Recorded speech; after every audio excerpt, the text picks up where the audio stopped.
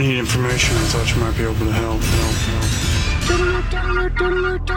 This is a My Talk Dirt Alert. Everything you need to know from the world of entertainment and pop culture at the top of every hour on My Talk 107.1. Now tell us everything. Michael Strahan has settled claims against his ex-wife that she abused their twin daughters. Strahan alleged in a North Carolina court earlier this year that Jean Strahan had engaged in a, quote, pattern of abusive conduct towards their 16-year-old twins, but those claims were dismissed earlier in October, with the exes settling on a shared custody arrangement. Jean had been living in North Carolina with the girls, agreed to get an Upper West Side apartment in New York City so the twins can attend their separate private schools where they finish out high school.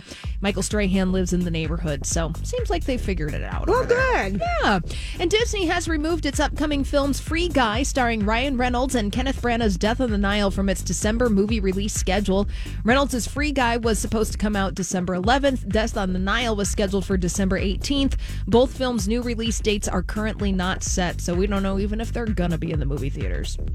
Might just go to Disney Plus. They're not helping movie theaters. No, they aren't. They aren't. And Tenet is going to be on streaming in December. They announced that too, yeah. Mm-hmm. Yeah. The only big movie really scheduled during the holidays right now, Wonder Woman 1984, that's set to come out on Christmas Day, but we'll see if that happens. And finally, Hailey Baldwin denied on her Instagram story that she's pregnant with Justin Bieber with their first child. Baldwin told fans she was speaking out before a tabloid article incorrectly claimed that she's expecting.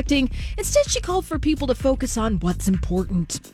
I think it's a Us Weekly story. Oh, boy. Yeah, that's good. Good for you, Haley. All right, well, that's all the dirt this hour. For more, check out MyTalk1071.com or download the MyTalk app.